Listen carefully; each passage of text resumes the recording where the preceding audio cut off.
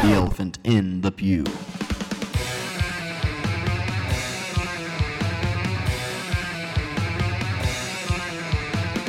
Welcome to the Elephant in the Pew podcast, where they engage in the topics everyone wants to talk about, but nobody wants to discuss. From the Elephant Portable Studio, here are your hosts, Stephen Whitten and Ryan Ramsey. He steered away from any talk of government, violence, any sort of even right violence, like we see Old Testament violence, God-justified violence. And they talked about the amount of martyrs that had occurred the prior year. And I felt anger boiling inside of me.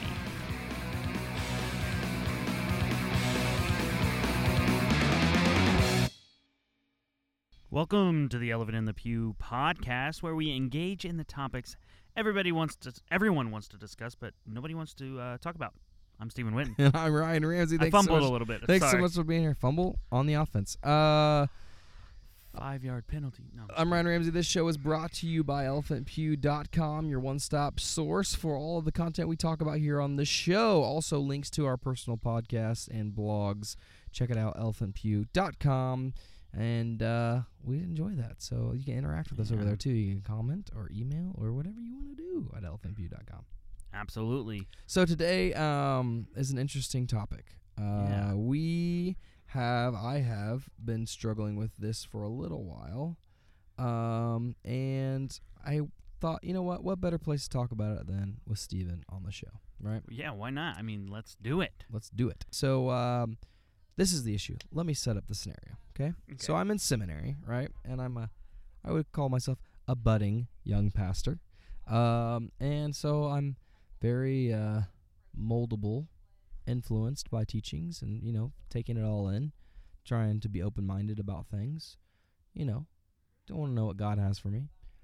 One trend I notice among young men and women my age getting ready for ministry is a tendency towards this thing that I thought only Amish people did, the Mennonites, called Pacisfism. Uh-huh.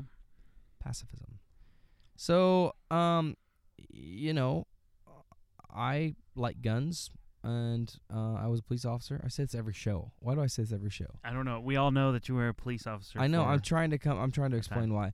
The whole idea of pacifism or not fighting for your life or not fighting for someone else's life seems ridiculous to me, because I've already had to make up that choice where if I had to shoot somebody, I would shoot somebody, So for me, the decision's already been made, or I feel like it has been. So when I hear other people who are going in the same profession that I'm going into, or having the same calling that I'm going to, say that that's what they do and that they don't like guns and they don't have that because they're pacifists, I have a lot that runs through my mind. So that's why this topic came up today. That's how we got here. Yeah.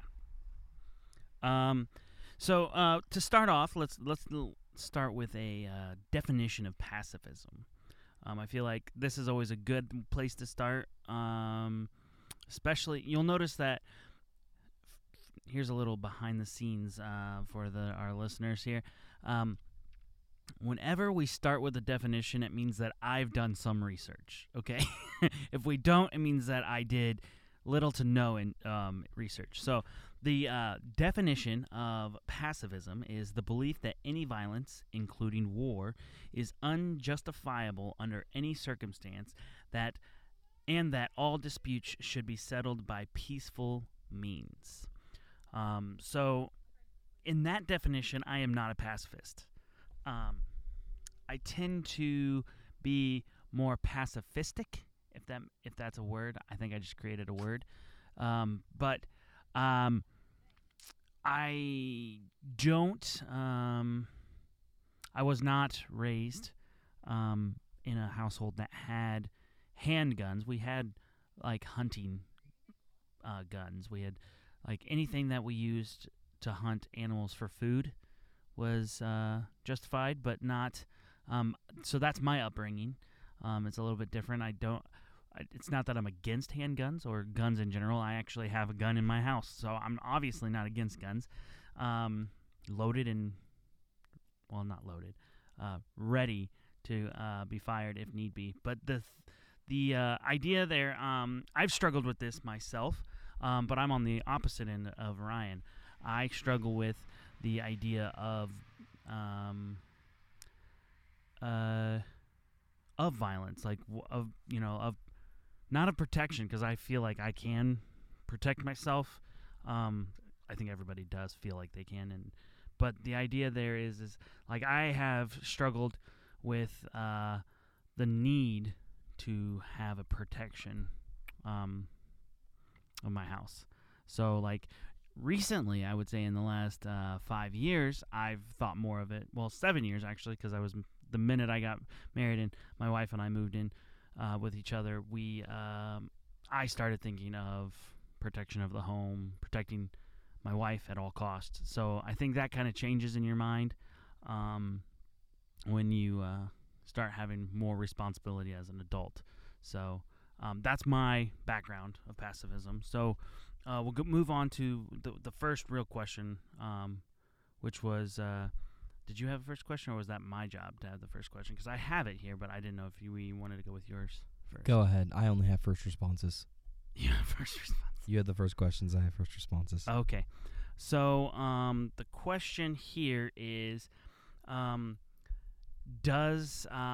is pacifism requirement to be of the church? Is it a church mandate of pacifism? That's really the first question.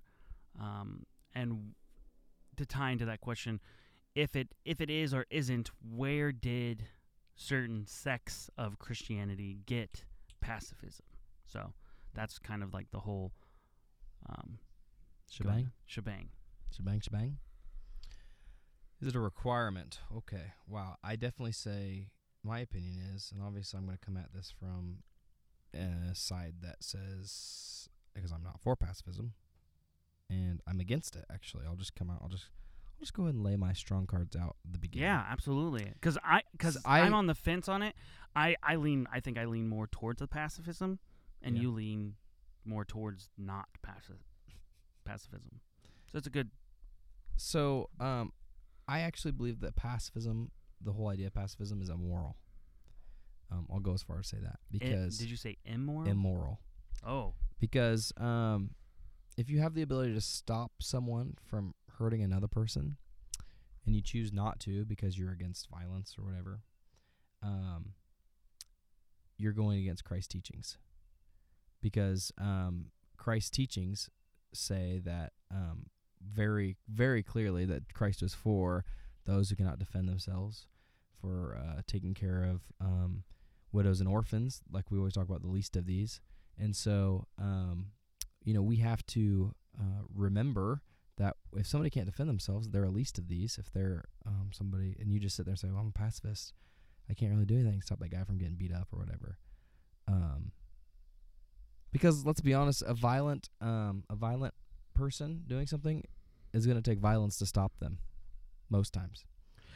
Because that's my rebuttal, or my quick rebuttal of that is, name a spot in the Bible that Jesus took violence as the way to stop things. Because the definition of pacifism is that all disputes, all things should be settled by peaceful means. And I would go so far as, on my thing, is it should be settled on peaceful means if, at all times, if possible. You know what I mean? If possible. So in Luke 3:14, you can turn there and look. Jesus is talking to some soldiers, right? Mm-hmm. In fact, we know this because it says some soldiers also questioned him. What should we do? Okay? Because they're asking, we're soldiers, We have to be violent. It's what we do. He said to them, don't take money from anyone by force or false accusation, and be satisfied with your wages. Okay? So he's talking about basically ill behavior. You know what I mean? Yeah. So he's saying don't use your power for sinful means. But notice that he doesn't say, and stop being violent towards others. Don't use violence. You know what I mean? Yeah. So that's, Jesus saying that and talking with him. Okay. Go ahead. What was your next point? So that in itself, although he didn't say and go ahead and be violent, he's not condemning it either, or use force or whatever, however you want to define pacifism. He didn't say and be pacifist, just take everything with it.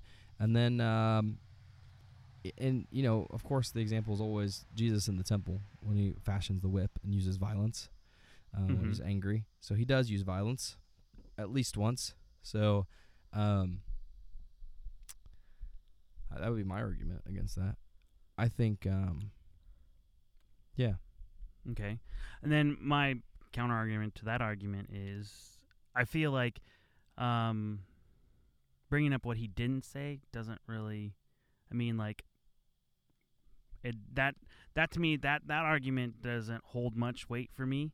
Like, why? Because an argument is made in what people don't argue as well as what they do argue. Right, but there was nowhere in there that it was talking about, they weren't even asking about violence. They were actually, they were just saying, what do we do, right? It wasn't really, it was probably about their jobs, but I'm assuming that, of the time, the soldiers were known to be the people, they were like the high school bullies of that era, right? But it says before that, in context, if you want me to go all the way back, back in 9, it says, even now the axe is ready to strike the root of the trees. Therefore, every tree that does not produce good fruit will be cut down and thrown into the fire.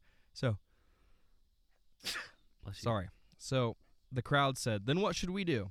And he replied to them, the one who has 2 shirts must share with someone who has none, and the one who has food must do the same. Tax collectors also came about as they said, what should we do? He told them, don't collect any more taxes than what you've been authorized. Soldiers came to him and said, well, what should we do? They're talking about their lives in general. They're not talking about just money or whatever. Yeah, so I get that. If Jesus really wanted them to stop using force, the argument could also be said is he said, don't take more money than be satisfied with your wages. Why did he say those words specifically? You know what I mean? Like, the argument could be said was because people being content with your life. Because probably they were using their position as soldiers, or some people soldiers were, to force people to give them money. Yeah, I get that. So the soldier part, the violent soldier part, he was saying, do what you got to do, be content with your wages, but don't use that position to steal from people. Mm-hmm. So it could be. I'm not saying that I'm using it, but I'm just saying that verse specifically could be used. Say, don't be violent to get extra wages.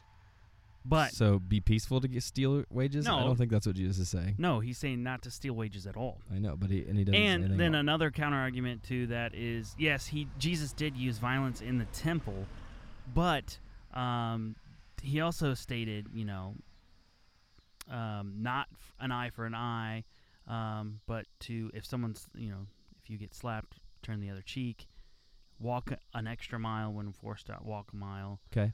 Well, I actually have an interesting quote from a desiringgod.org website, okay? And it says exactly to that. So I'm quoting now, part of the answer to this difficulty lies in the understanding, and it's addressing the issue eye for an eye, where people always make that argument. Difficulty lies in the understanding of hyperbolic nature of much of the Sermon on the Mount. I don't think that Jesus is telling us never to respond to evil with force, such as in self-defense, or always to literally turn the other cheek when we are slapped, any more than his commandment later in the Sermon on the Mount in Matthew 6:6 means that we should only pray when we are completely alone. Or his command in 5:29 means that some should literally gouge out their eyes. Jesus himself drove the thieves away from the temple with a whip, John 2:15, and Paul at times insisted on his rights as a Roman citizen, Acts 25:11. Also, the interesting instance in 16:35-40. Jesus is using hyperbole to illustrate what our primary disposition and attitude should be, not to say that we should literally just give in to every attempt to do evil against us. So I agree with that, his position on that. So, yeah, our general attitude should be peace. We should desire peace. But sometimes, because of a deliberate man who has one thing on his mind, and that's to harm you or somebody else, there's only one way to stop it. So either you let the evil happen or you stop it. It's one thing if somebody talks bad about you and you turn the other cheek. You know what I mean? Yeah. Well, If somebody slanders you, things like that, turn the other cheek. But if there is, and I know these people don't like examples because they don't like the argument, but if there was somebody on a playground marching towards a little girl and you knew they meant that little girl harm, what would you do? Yeah. Would you say, hey, you stop it. And when he didn't, would you go grab him? Well, you're starting to be violent. And then when he swings at you, would you take him down? Yeah, I would. You probably would too. Well, okay, yes. So I'm arguing. And so the for question one is, side here. the question is this. I guess for you to ask yourself, but what I believe that the response of doing nothing in situations like that is immoral as believers, because I don't think Jesus would do that. Yeah, I agree. I have personally witnessed, or I'm not going to say never, because when I was in high school I was a rowdy kid, but in times since since the graduation of high school, just me standing up to like an act of violence occurring in me, I do address it, and by all means peacefully.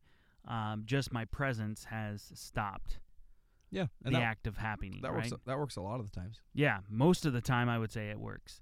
There's one, very slim percentage where I would have to take physical force. And I would say that depends on what part of the population you belong to.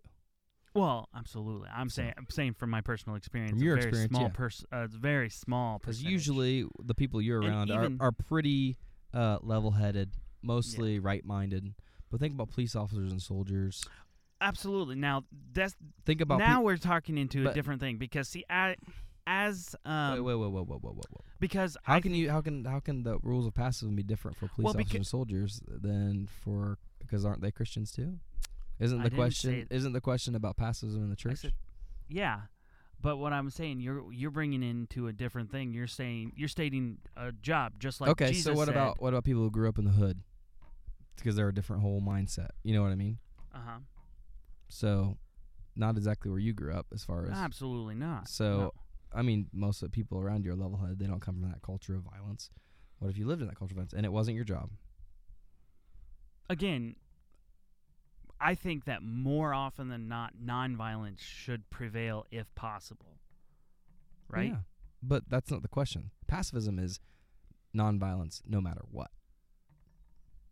Okay. Right? Isn't that what the definition was? Under any circumstances. Yeah, no matter what. Yeah. So that's what I said. I'm not a pacifist by that definition. Okay. I'm more of a what they would call a peacemaker, right? I would try to make it peace, right, to the best of my ability. But the people that I talk to, then the question is that people I talk to are like, I'm not going to own a gun in my house. If somebody comes into my house, I'm just going to let them do what they need to do. You know what I mean? Like, they're not going to fight them. They're not going to shoot them. They're not, you know what I mean? Like, if somebody comes into my house in the middle of the night, you're going to get shot or get shot at. One or the other. You know what I mean? So, like, that's kind of the difference is I'm like, oh, I don't understand. It's a difficult question in my opinion, because especially when you add to this. Your wife is one thing. However, my wife's an adult. She can protect herself. You know what I mean? She can make those decisions herself. But once you start having kids, especially, it's like, okay, they don't have a choice. They can't protect themselves. You know what I mean? Like, you are called to be there. So I think that changes it too. So when I hear, when I talk to people about it, and Christian men who have kids, and I'm like, so you're telling me that some guy running through the mall grabs your little girl and takes off running, that you're just going to let it happen? You're not going to grab that guy and just beat the living snot out of him once you get a hold of him. Mm-hmm. You know? Yeah, I see what you're saying. I understand completely what you're saying. That's my struggle. Yeah, I think what it comes down to is, we'll wait for that. I was going to say that statement, but I'll wait for a later time. What's your question? I know you have a question, didn't you? I only have answers. Remember? You only have answers. Okay, This is well, a short episode, guys, because I only have 2 questions. they're 2 long questions. They're pretty long. So this is another point I want to make. Okay, obviously any point I make is going to be in favor of my side. So I apologize. Obviously. But, I mean, like, that's the thing is, like, you put your question or your argument on your side, for your side, and I will question. I'm not, and at no means am I, like, questioning Right. you or your argument. I'm just throwing out No, it's fine. questions. So, and anytime I encounter a situation like this, I ask myself, like, I'm not as interested in what church history has been. More, my baseline is always like, what did Jesus say about this, if anything? Yeah, absolutely. And the problem with this is Jesus didn't say much about it because everybody expected him to come and overthrow the government, violently even, to be their savior. And so he steered away from any talk of government and, like violent, you know what I mean? Like any sort of like even right violence, like we see Old Testament violence, God justified violence. He steered away from that because he's like, that will only distract them into thinking that I'm here to take my kingdom, make it my kingdom, and that's not what I'm here to do. You know what I mean? So he didn't talk about it intentionally. I think that's one reason why he didn't talk about slavery a lot. And people are like, well, the Bible even endorses slavery. Jesus says slaves obey your masters. And yeah, it's a cultural thing. But 2, I think he was like, you know what? I'm not here for a political upheaval. I'm not here to change that. I'm here to save them from sin and death, So that's... Yeah. And he was also... Jesus, at the time, he was ministering to the Jews. Right. I mean, that was his job. And so, like, his position as a rabbi, he was above certain acts of violence already. I mean, like, he would be in the similar class structure, like even and to the point of nonviolence, when rabbis and Pharisees and everything would drag out people to stone, Jesus was there to stop it. Now, he used it as a teaching lesson, but granted, they were also going to kill her because they set her up. I mean, that's the whole, like the prostitute when he was writing in the sand. So Jesus got involved in that, even though he stood up for the defenseless. Yes. So okay. Absolutely, So but he did so support for my cause. But he did so non-violently. So it worked out that way that time. Yeah. So there's really only one instance where Jesus used violence. All the other times I've heard him speak about violence was against violence, including when Peter chopped off the Roman soldier's ear, and Jesus healed it immediately. Because he didn't want Peter to get killed.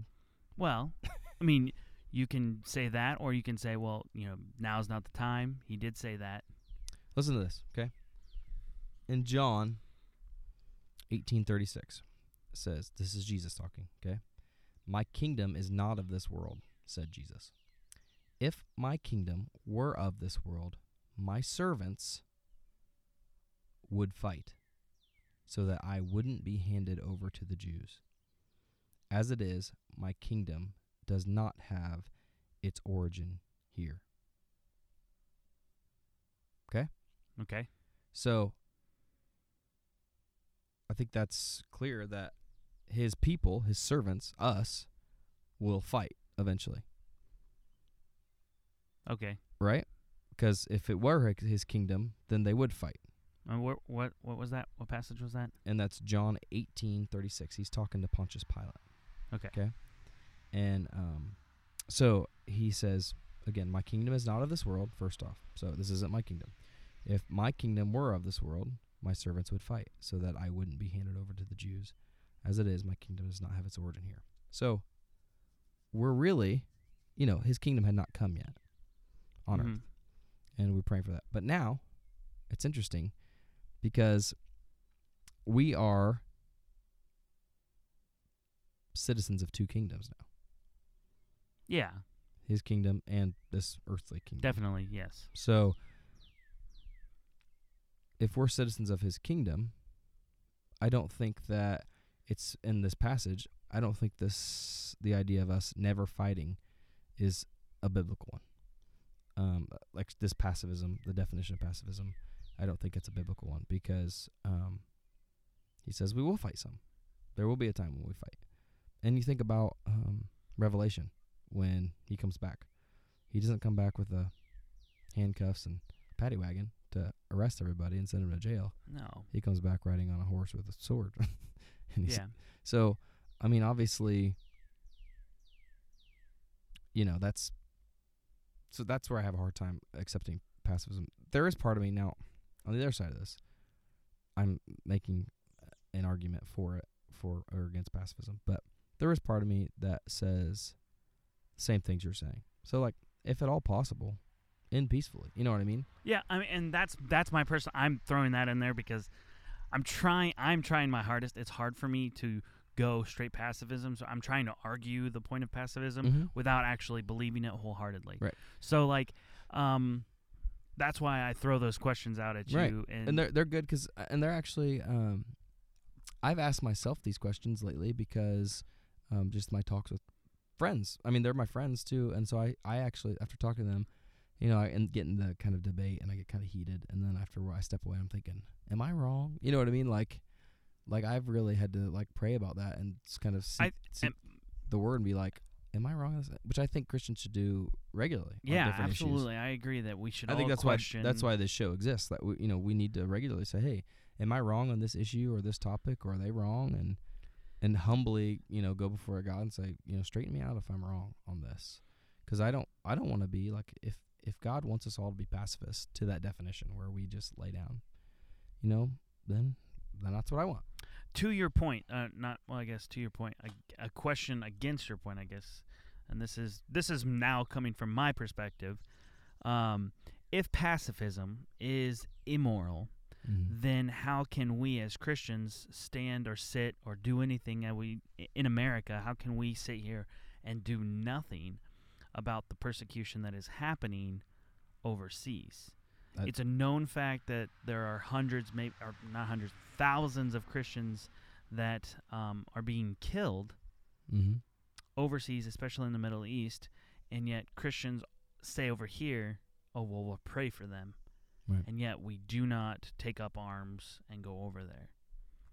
Yeah, that's a great question. I mean, the reversal of that is if pacifism truly is immoral, then we are all guilty of a pacifistic act by saying, well, we're not over there, so we can't help them out.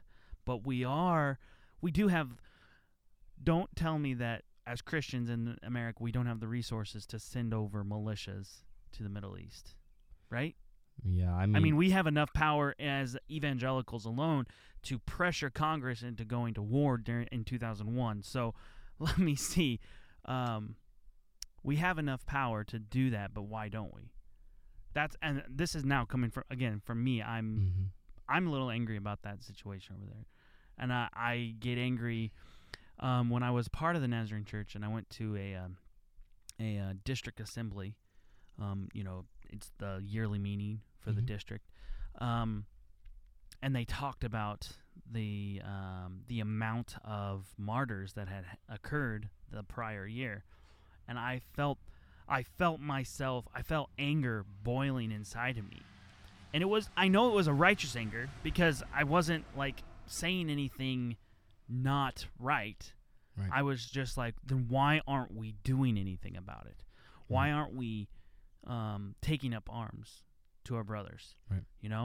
So that's, I guess, that's a question I have is it's much like cynicism. I have a hard time saying that pacifism is a sin by any means. I think that inaction can lead to sin because a sin of omission is a real thing, right? So if you see something happening and you don't do anything to stop it, then I think you are just as much to blame for that. And that's why I stand up. Now, I do everything as peacefully as possible. I've never got into a fight or anything. I have calmly told people that they need to settle down, or there was an incident 6 years ago where I was in a grocery store, and I clearly saw a domestic situation happening where the husband put his fist underneath his wife's chin and kind of like didn't punch her, but like, you know, one of those like where they put it under under her chin, and he just raised it up like forcefully, so it was kind of like a punch. Mm-hmm. And I did approach the man, and I said, "You can either walk away or deal with police officers." And I mean, what am I going to do? I'm not going to attack the man if he doesn't swing at me, right? So I just calmly said, Mm-hmm. This is your choices right now. You can walk away. Now, unfortunately, like any other domestic violent thing, usually the woman went after him, but it was still, I stood up and I said, what you did not go unnoticed. If you do it again within this store, I will take action. But so I don't just stand by. I have stepped in and I have settled a situation or tried to make peace, but I've never turned to violence. I've never had to. Most of the time, like I said, Right. my presence alone diffuses Right. at that moment. Now, whether it happens afterwards, I have no control over. Right. So, going down that road of like, I try to do everything within my power, Mm-hmm. but why does the church, and again, this is just me questioning my view on pacifism as well, because I'm in your camp. I don't think that we can be Mm-hmm. pacifists. I think you have to look at the point too that what's going on over there. They're essentially being martyred, right? Yeah. So does that change our response? I mean, because that's basically the greatest honor in the kingdom of God. Well, I get that, but then it So- also comes to the point of like, I'm talking about when I talk about protecting people who can't protect themselves. I'm talking about like maybe those kids maybe over there in that situation that are getting killed because you know what I mean. They didn't make that choice. you know. And so I don't know, that would be a little bit different for me. because in my world, pacifism doesn't mean like whenever I've talked about pacifism or had debates about pacifism, it has nothing to do with my personal life. Right. Like pacifism to me, in the context of the debates that I've ever had, was about war. Mm-hmm. Right?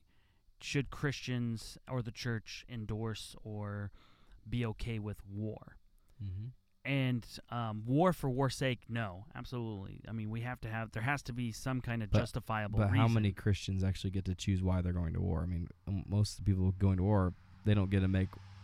Right. They don't know if it's war's sake. No, but they're I'm going 'cause they're talking being about told. the debates that I've had has been like the church proper, like the church leaders. Do they endorse it or, what's the word I'm looking for? Not bless it, but like, are they okay with America going to war? And I've always come out of those debates is absolutely not. We're not okay with going to war for war's sake. But, for example, World War II, the Holocaust was happening. It was definitely everybody was aware of it. Mm-hmm. And so, Hennessy, who was a pacifist at that time, was completely against World War II. He did not want, and he preached anarchism because of World War II. Which is interesting because Bonhoeffer then in Germany is preaching that Christians need to get involved in the war because all these Jews are being killed and eventually they're going to come for us. You know what I mean? And so that was, absolutely, the church at that point should have been encouraging the soldiers. And Bonhoeffer was even part of a strategy to assassinate Hitler. Yeah. So that's what I'm saying. It's like pacifism when it comes to war. Which, side note, sorry, this is where this conversation comes from because my first class in seminary, I got in a huge fight because we read a Bonhoeffer book and that subject came up. Said, was it right for Bonhoeffer to be involved in that assassination plot? And I was the only person in a class of about 25 people that said yes, it was okay. And everybody else said no. Anyways. In that conversation, I would say that Bonhoeffer had absolutely every right and should have been in part of that because of the atrocities that were being dealt out by right. So there again, I'm not pacified because to me, violence, war, if there is justifiable means, then yes, in my opinion, the church should be not necessarily endorsing, but encouraging those who make that decision to go to war. I mean, we'll bring it back here, like the whole Iraqi war that we've.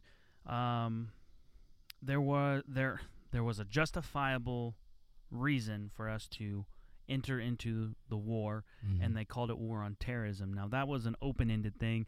I don't think the church should have encouraged the war on terrorism, but like an open war against the people who funded a terrorist attack on American soil. Right? Yeah, and that's kind of where I go. Like, as the church, you say like those Christians are being slaughtered by ISIS. I say, it's not our job to take away their martyrdom as the church. If they stand as Christians, and it's not our job to rush in and stop that.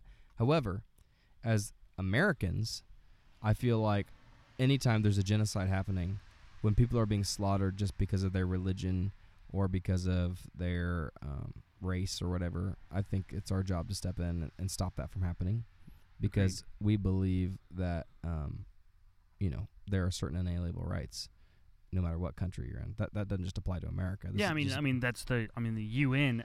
Yeah. United Nations took our Bill of Rights, the American Bill of Rights, and kind of universalized them. So I think we need to, as a country, jump into those things, like the Christian genocide happening. Like, as a church, we're like, that's their martyrdom.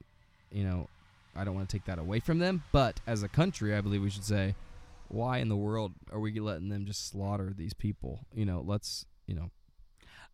My problem with the whole taking away martyrdom and everything, it's one thing to be able to fight, because if they are fighting the cause, right? If they're fighting the cause for the gospel and they are protecting their families and they get killed and they're martyred, then I respect that. But if they are just basically being slaughtered, there is no fight being taking place because they are unable to to fight or protect themselves.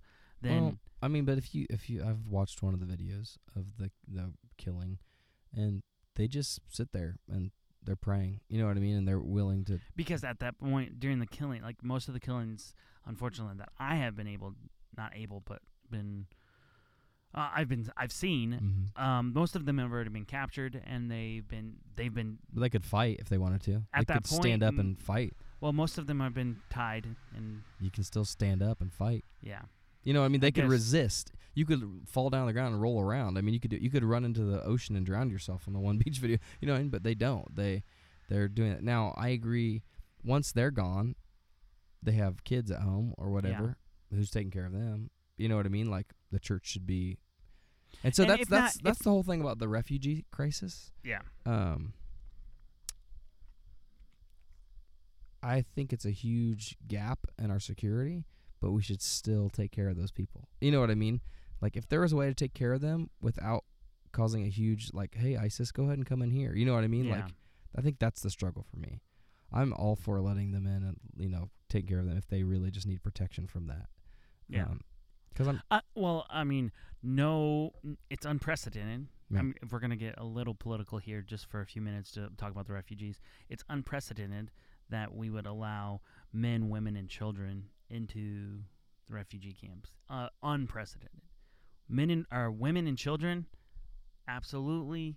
That the stage has been set, and it's a precedent that we allow women and children to be allowed into the country to be refugees. Yeah. It's the men who are fighting age, who are able to take up arms to fight for your country, right? Yeah. I agree with that. That's my statement. Yeah, I agree with that. Let the women and children in. Because call me a sexist if you will, but I mean, unfortunately, those are the ones that men have been, through society and through the Bible, we've been tasked, the men have been tasked to protect women and children.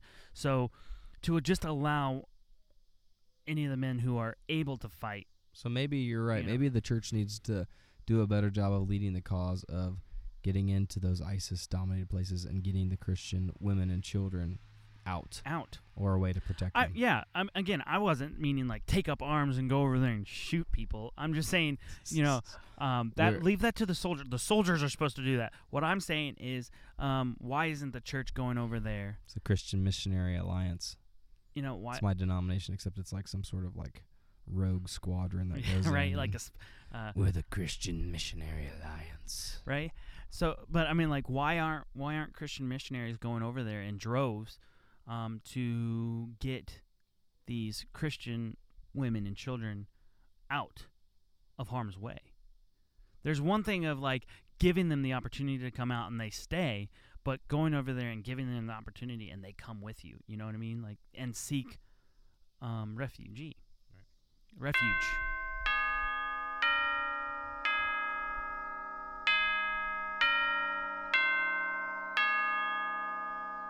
Hey, there's the bell. Time for closing thoughts. Steven? All right. Well, this episode actually went way different than what I thought it was going to. I actually prepared for violence in America. So my closing thoughts have to deal with that. I can tie it in, though. So this is how, my closing thoughts are this, is that I am not a pacifist. By definition, I do not agree that that violence is unjustifiable in any means. I believe that violence, unfortunately, sometimes has to occur to protect those weaker than their assailant. Now, that being said, I also think that the news and the political parties that have this tendency to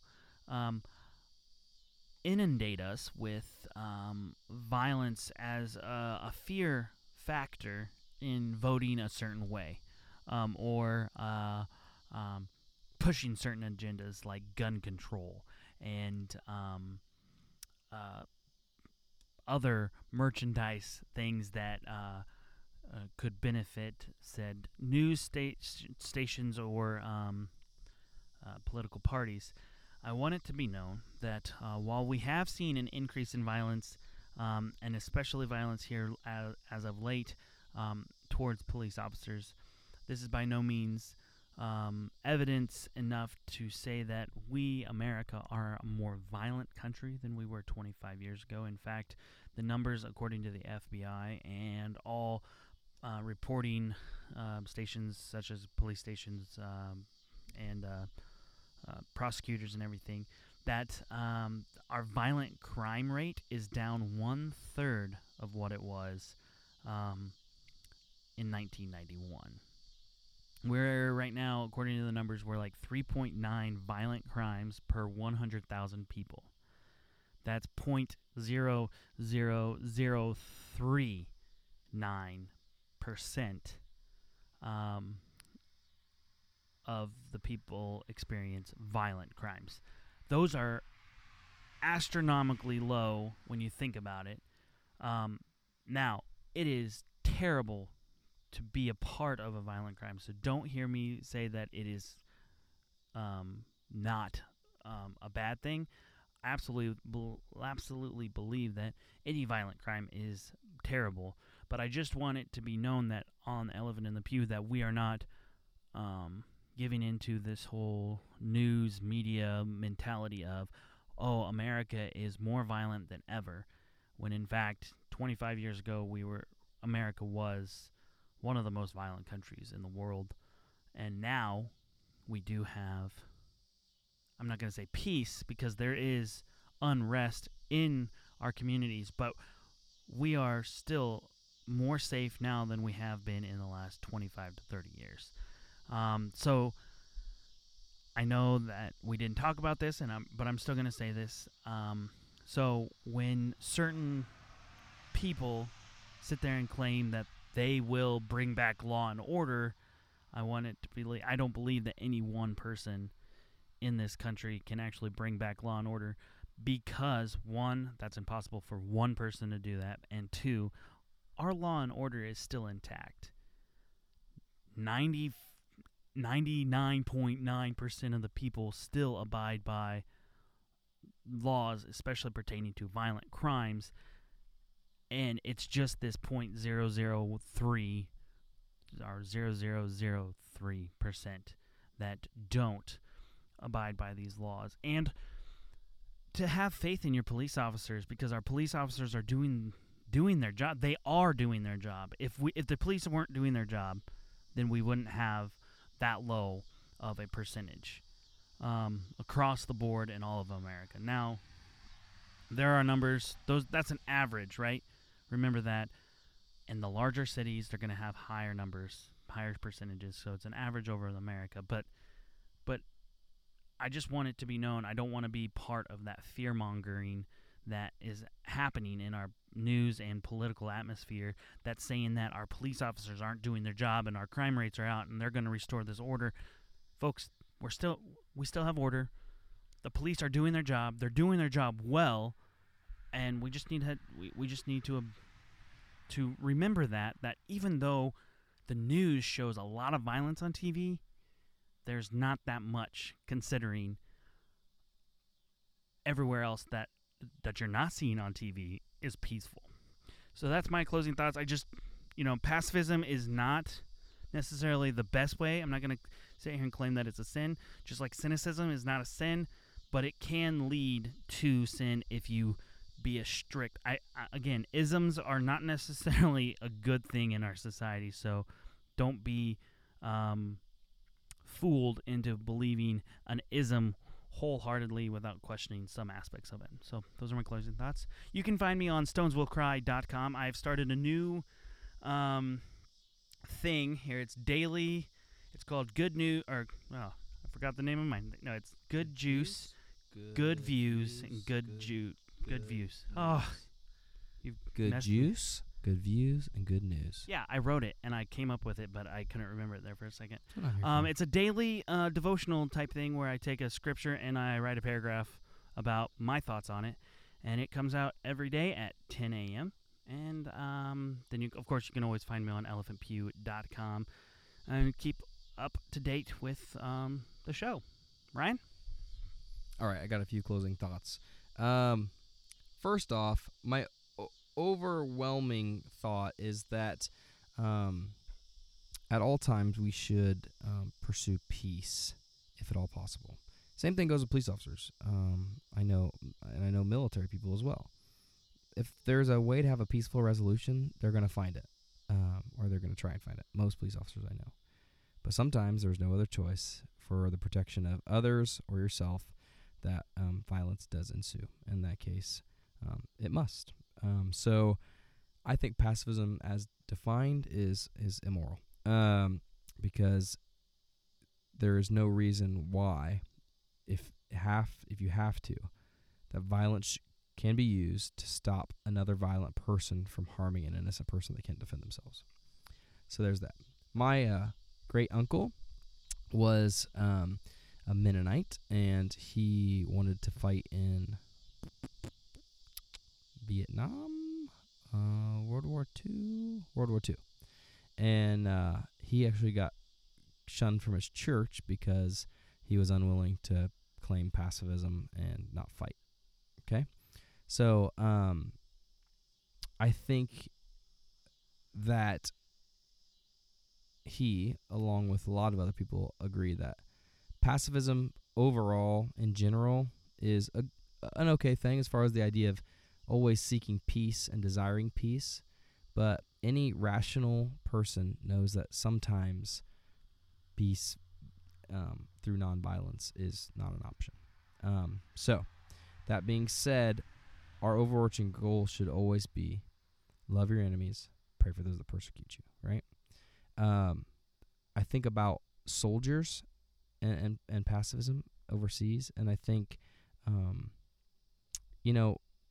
a soldier shouldn't hate or enjoy killing the enemy, the individuals, but we are to submit to the authority that is above us, and a soldier is one representative of an institution fighting another representative of an institution in war. This whole war on terror has kind of jacked that whole thing up a little bit because, one's not dressed like a German and one's dressed like an American, and you fight. It's all weird now. But we have to realize that God, when you're killing somebody in war, it's not murder, it's killing. And it's murder that's condemned. And that's when you kill with ill intent and not because it's a passion or out of passion or your own desire. So those are kind of some of my thoughts. Like I said, I'm still developing them. So it's kind of hard for me to nail down exactly what I think. I just know that sometimes nonviolence doesn't work. I wish it did, but sometimes it doesn't. I'm glad that, as Stephen said, most of the time it does, but I am also a realist and realize that sometimes there have to be other options. So that's all for me. You can find me on elephantpew.com, obviously, Ryan at elephantpew.com. You can also find me on our website, Shouting Into the Wild. There's a link on elephantpew.com where I do a blog and a podcast. So subscribe to that podcast and check out the blog. There's an RSS feed subscription, so you can get it on your RSS feed, if people still do that kind of stuff, RSS feeds, and check it out. So I think that is all for me. Steven? Thank you so much for joining us this evening or morning. Whenever you listen to us, this is a podcast. We're so glad that you made us a part of your day. Again, if you have any questions about us, go to elephantpew.com. There's an About button and both of our blogs. And until next time, God bless. Peace.